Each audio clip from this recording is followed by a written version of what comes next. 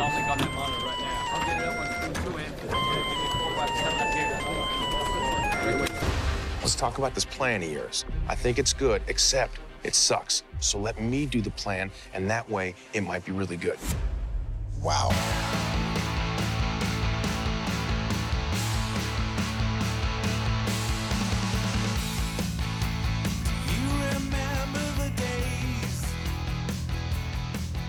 Hello, and welcome to It's Good Except It Sucks, a movie by movie and television series by television series hurtled through the Marvel Cinematic Universe. This time, we're taking a look at Thor, released in April 2011, when, if you preferred, you could have gone to see the first ever showing of Ken Loach's controversial 1971 documentary The Save the Children fun film, Martin Scorsese's George Harrison documentary Living in the Material World, or Jennifer Aniston in Just Go With It instead. I'm Tim Worthington, and here's what I had to say about Thor when I live tweeted my Marvel Cinematic Universe rewatch. Feels a bit inconclusive, as the action never quite invests fully either in Earth or in Asgard, but it looks and sounds amazing and the cast are fantastic. Thor was always a challenging comic to get your head round anyway though, so this is really quite an achievement. That's what I had to say about it though, and joining me to give her thoughts on Thor is board game expert and film critic Vicky Gregorich. Vicky, where can people find you? You can find me at Get Into This, which is a webzine, and it's where you'll find my film reviews. Well, speaking of films, Vicky, what happens in Thor? Well, we find ourselves in Asgard, the home of the Nordic myths, but in this film it's somewhere in space, meeting Odin, who's trying to decide whether Thor should be king or not. It's not that clear how he's making the decision, but luckily the decision is taken away from him by some frost giants. Then chaos ensues and we end up on Earth, in the middle of New Mexico, I think. It's not that clear really, is it? I think in terms of a plot line, it's not that clearly laid out. It's more of a visual thing. Okay, well, I'm going to start by asking, Vicky, how much did you know about Thor before you saw this film? Do you mean the comic or do you mean Thor? I'm going to go for both. The comic, not very much. I was very familiar with how Thor looked as part of the cartoons because as a young person, I had the Captain America cartoon on VHS, and it was one of only maybe 3 VHSs I owned. Another was Spider-Man and the other was Mighty Mouse. So I watched the Captain America series quite a lot, and Thor rocks up in some of the adverts at the beginning and end of the VHS. So what I was really familiar with was a long flowing blonde fellow who was, someone I considered to be He-Man-like, wearing a rather lovely helmet. But actually, I know of Thor in terms of Nordic mythology pretty well because I was really into mythology as a young person, Greek, Roman, Nordic. And actually the travails of Thor, Odin, Freya and Loki are all really familiar to me with all of their stories of war and fighting. So a lot of the Asgardian stuff is slightly more exciting to me in this film. Well, talking about the mythology of the film itself, it's got a really long, really interesting backstory because you mentioned Thor showing up in the Captain America cartoon. That's pretty much all he did until this point. He had his own cartoon in the 60s, but then I think as well, one of the TV movie revivals of the Incredible Hulk series, Thor shows up in that. It doesn't really work if you ask me. He shows up in pretty much every Marvel cartoon, but nothing really is a starring vehicle until this, and yet this goes as far back as 1991. Apparently Sam Raimi tried to get the rights to do it, and there were all kinds of rights complications at that point. Never really came about, and I would say in the interim between, the idea first being floated with the Thor film and the film finally coming out, Lord of the Rings and everything that followed its way kind of stole its, thunder, I suppose. The other really odd thing is, originally in the picture to direct this was Guillermo del Toro. And apparently, it sounds like there's a big dispute about it because he wanted to get rid of any kind of blockbusteriness from it, just make it dark and, grim, and a bit like the Lord of the Rings films, and they were just like, no, it's got to, straddle both. I think they had the fingers burnt with the Incredible Hulk film because that's a bit grim. Yeah. But then along comes Kenneth Branagh. And we were talking just before we started recording about, you were asking how he came to be involved, because he is an unusual choice, but looking into it, it seems like around that time, because, we remember when we were growing up, he seemed quite a pompous figure. Thought everything he did was really highbrow. Yeah, and it's like, if you want Shakespeare, you go to Branagh. Yeah. Shakespeare delivered in a certain way as well. Yeah. Absolutely. And he's quite hamster-cheeked, isn't he? That has no bearing on this. But it seems that around this time, when you look at his, filmography and his career and his personal life and so on, that he seems to be wanting to enjoy himself a bit more, because it's around that time he started doing Wallander on BBC4, which for someone as big as him was quite a step down. So obviously he did it because he wanted to do it. He started showing up in guest roles in TV series, including sitcoms. He's also in The Boat That Rocked, but we'll gloss over that for now. As the world should gloss over. Yeah. But I think, obviously, they'd seen he was more in that frame of mind, and they had expertise in handling, directing really classical things, and adaptations, like Frankenstein and so on, really well. And they'd obviously thought, he's the man, he can do the intricacies of it, but he seems to be interested in doing something fun as well. Yeah. I think that's exactly what this is. It's fun. I think he was perfect for... I wouldn't have put money on it being perfect for it, but I think that's how it turned out. I agree, and I think it's added a level of creativity to it that perhaps you wouldn't have got with someone that understood how action films worked. Because I think it's probably what's quite interesting about this, maybe from Kenneth Branagh's point of view, obviously I don't want to speak for him, but the visuals of it, the CGI, the place of Asgard, which is obviously all completely in a computer, probably won't have been like anything he's done before. If there was any special effects in his films, they would have been very minor or just to wipe out a wire or something. So maybe he approached it from a purely curious point of view, and if it was a disaster, probably wasn't going to knacker his reputation like it would for an action director where this failed. So maybe he just thought it was low risk and he could just get to be curious creative through it, which is fascinating. But it does add something. There is something classy in here. There's something, it feels stable and steady. So I do think there's something in this film that is of Kenneth Branagh that makes you feel like you're in a safe pair of hands, but it's still very visually exciting. Well, and what supports that is, there are a lot of people in it, particularly in the cast, that, have worked with him regularly. The interesting thing, though, is the music's by Patrick Doyle, who worked on a lot of Kenneth Branagh's films. But equally to that, he insisted that the Foo Fighters did the song for the soundtrack. Oh, really? Which, it's kind of a Mr. Kennedy from Fist of Fun in terms of, do you like them? I do. But, that shows he wasn't just thinking, let's make it as grand as possible. Yeah. Let's have a fun song in there too. Do you think if Kenneth Branagh was in this room and we asked him who his favourite band was, he'd say Foo Fighters? I think he'd say the Spin Doctors, to be honest with you. But as well as that, that's interesting about the casting, because obviously Tom Hiddleston was somebody who worked with him a lot, and Idris Elba, who might come back to in a second as well, a couple of other people in the cast. But Chris Hemsworth was a bloke out of Home and Away. Yeah. And he'd obviously just seen him and thought he'd be good and auditioned him. And look at how brilliant he's gone on to be in pretty much everything. And he's ideal in this as well. Oh, he is. What I really, really love about Chris Hemsworth in this film is sort of not far off the same sort of time he was in Cabin in the Woods. But what a lot of people don't realise is Cabin in the Woods was filmed the year before Thor, but released the year after Thor.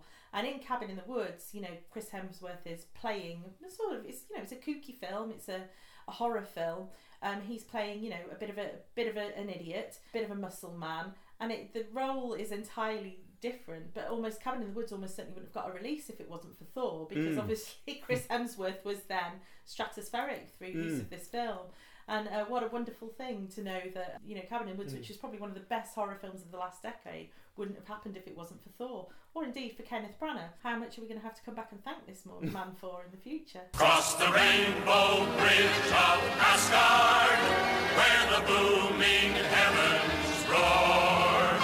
You'll behold in breathless wonder the God of thunder, mighty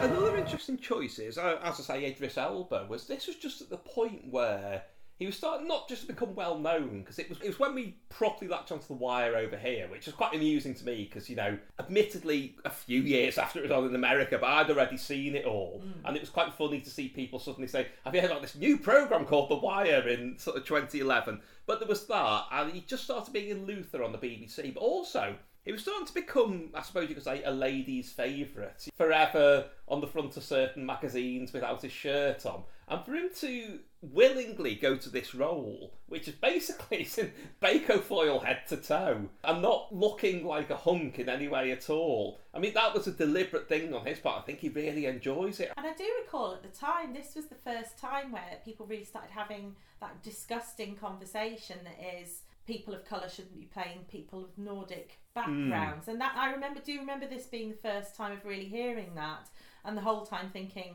this is a comic book. Why does it make any difference? It's all fantasy. But I do recall this coming back and being very focused on the character of Heimdall and Idris Elba getting a lot of grief for it, a lot of hate for it, which we've seen reflected massively through the rest of these comic book films, and is both ridiculous and stupid.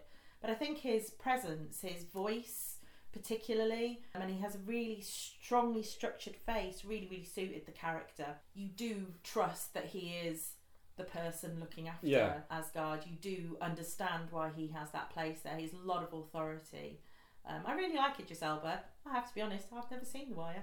Well, that brings me on to a question that I've been wanting to ask since the introduction of this, which is, in this, you've got a lot of characters that are from the comics. You know, you've got the Warriors 3, Lady Sif, you've got Thor's parents, Loki, there's the, is it the Destroyer, but the enchanted suit of armour puts in an appearance here. Obviously, that's not from Nordic mythology. No. Also, Hawkeye, who was introduced uncredited in this, is not from Nordic mythology. Let's just be clear about that. And let's just be clear, boo Hawkeye, the worst Avenger. Please don't turn off everyone. But I hate Hawkeye. But how many of them do actually appear in the actual mythology, and how close are they to? Well, I think the Warriors 3 are kind of representative of the ideas of warriors. I do believe those are warrior names from Nordic mythology. They definitely have Nordic origins, so they definitely have their source there. But in Nordic mythology, it's very rarely the warriors that are talked about. It's always the gods and what the gods get up to. So, you know, I think the key thing that most people would remember is you must die in battle to go to Valhalla, which is heaven, and you can only do that if you're a great warrior. So all of the people in Valhalla are basically horses, which get to go to Valhalla, and warriors that die in battle. So some of that is reflected in the film, some of that those mythological ideas, but yeah, the people themselves, you'd have to be really deep into Nordic mythology to understand their origin. And Hawkeye doesn't appear in Nordic mythology, no, does it? Thank goodness. Can you imagine? Ugh. And it's interesting, they have revisited those characters quite a lot, because they appear in a lot of the later films. And the really interesting thing is, because obviously when they're on Earth, they encounter S.H.I.E.L.D. And Phil Coulson, the main S.H.I.E.L.D. agent at this point, obviously became the main character in Agents of S.H.I.E.L.D., in which Sif, or as you called her, was it?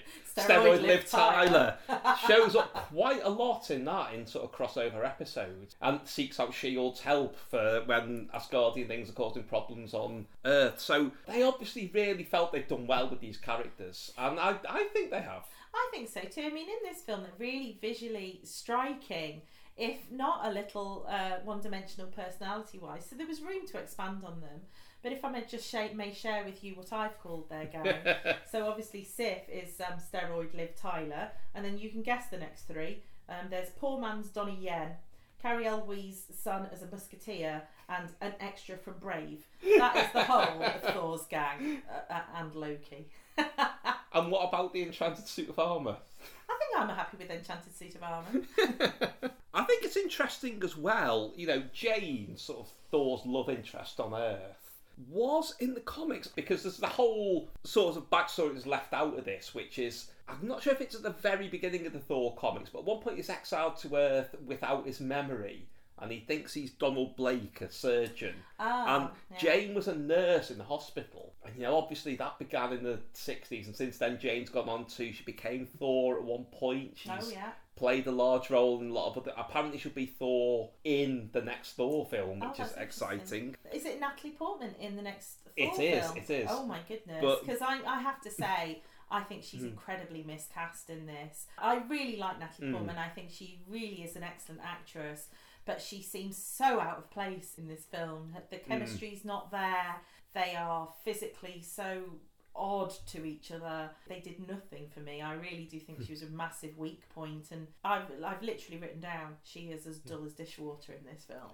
And she's better than this. She's a better actress than that, and I think the character deserved a bit more than she got. Well, they did make Jane an astrophysicist instead of a nurse, which I think is... I mean, I've got many problems with the current hating on Marvel that some people are doing, as is reflected in my introduction to these, but one of them is people have this idea that, you know, there's nothing progressive in them. Aside from the fact Black Panther, Captain Marvel films, like, there's little touches like this they've updated. I mean, it's even more so in the TV series where I think it was entirely deliberate. I mean, we'll come back to this at a later point, but Claire Temple, the main character in all of them, played by Rosario Dawson, her character is sort of based on the character that was in a Marvel comic for girls about a nurse. Oh. And they've made her into this kind of badass, surgeon to the vigilantes, and Yeah. often the main driving force in resisting the threats in them. So there are all these little touches that I do think Yeah, I think in are a the early... huge improvement. Yeah, I think in the early Marvel films, it's not so much how women are represented particularly, but just there aren't that many of them, Yeah. really. What's really nice in the Thor film is Kat Dennings is witty.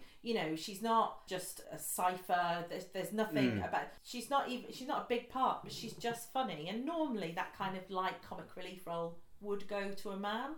So there are some gentle touches. These films eventually get a lot more diverse and a lot more interesting from that point of view.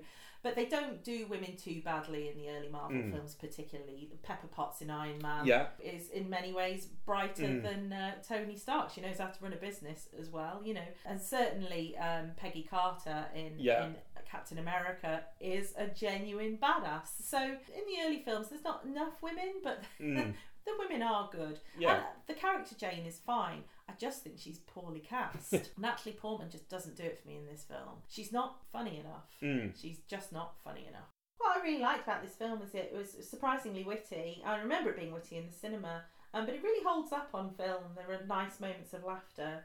I think the key thing that really strikes me about the film is without this film, without Thor, there would be no Guardians of the Galaxy. That's really, really clear. That Guardians of the Galaxy would have had no future without this film. My favourite thing about Chris Hemsworth in this film, definitely, is that he shows anger by acting with his nostrils.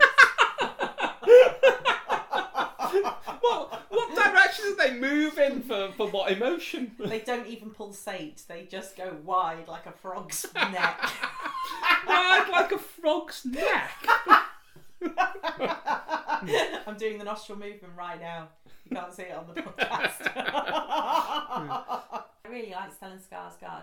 I think I've got a bit of a thing about him that I did with Mark Hamill in the later Star Wars films, in that as older men go, he's a bit of a babe. There's something I really like about his face. Well, I'm glad we've got that as a segue from you talking about, empowered women in films to the next bit, because this scene entirely features men, which is the tag scene, which was leading into Avengers Assemble. Oh, yeah. Which is where it's basically him being controlled by Loki. Yes. Getting Nick Fury to tell him about the Tesseract. And Yes. it's not a very long scene or a very revealing scene, but it's really dramatic. It is really dramatic, and I think it's really heartening that you realise at that point that Stellan Skarsgård actually has a future in these films.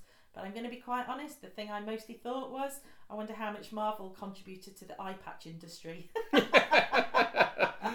Okay, so there's only one thing left for me to ask now. Vicky, if you had a flying hammer capable of summoning thunder, what would you use it for? I would punch Jeremy Renner in the face.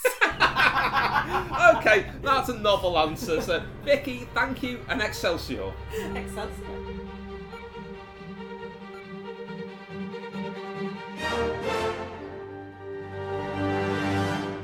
If you've enjoyed this, don't forget you can find more editions of It's Good Except It Sucks, and lots more besides, including details of my book Can't Help Thinking About Me, at timworthington.org.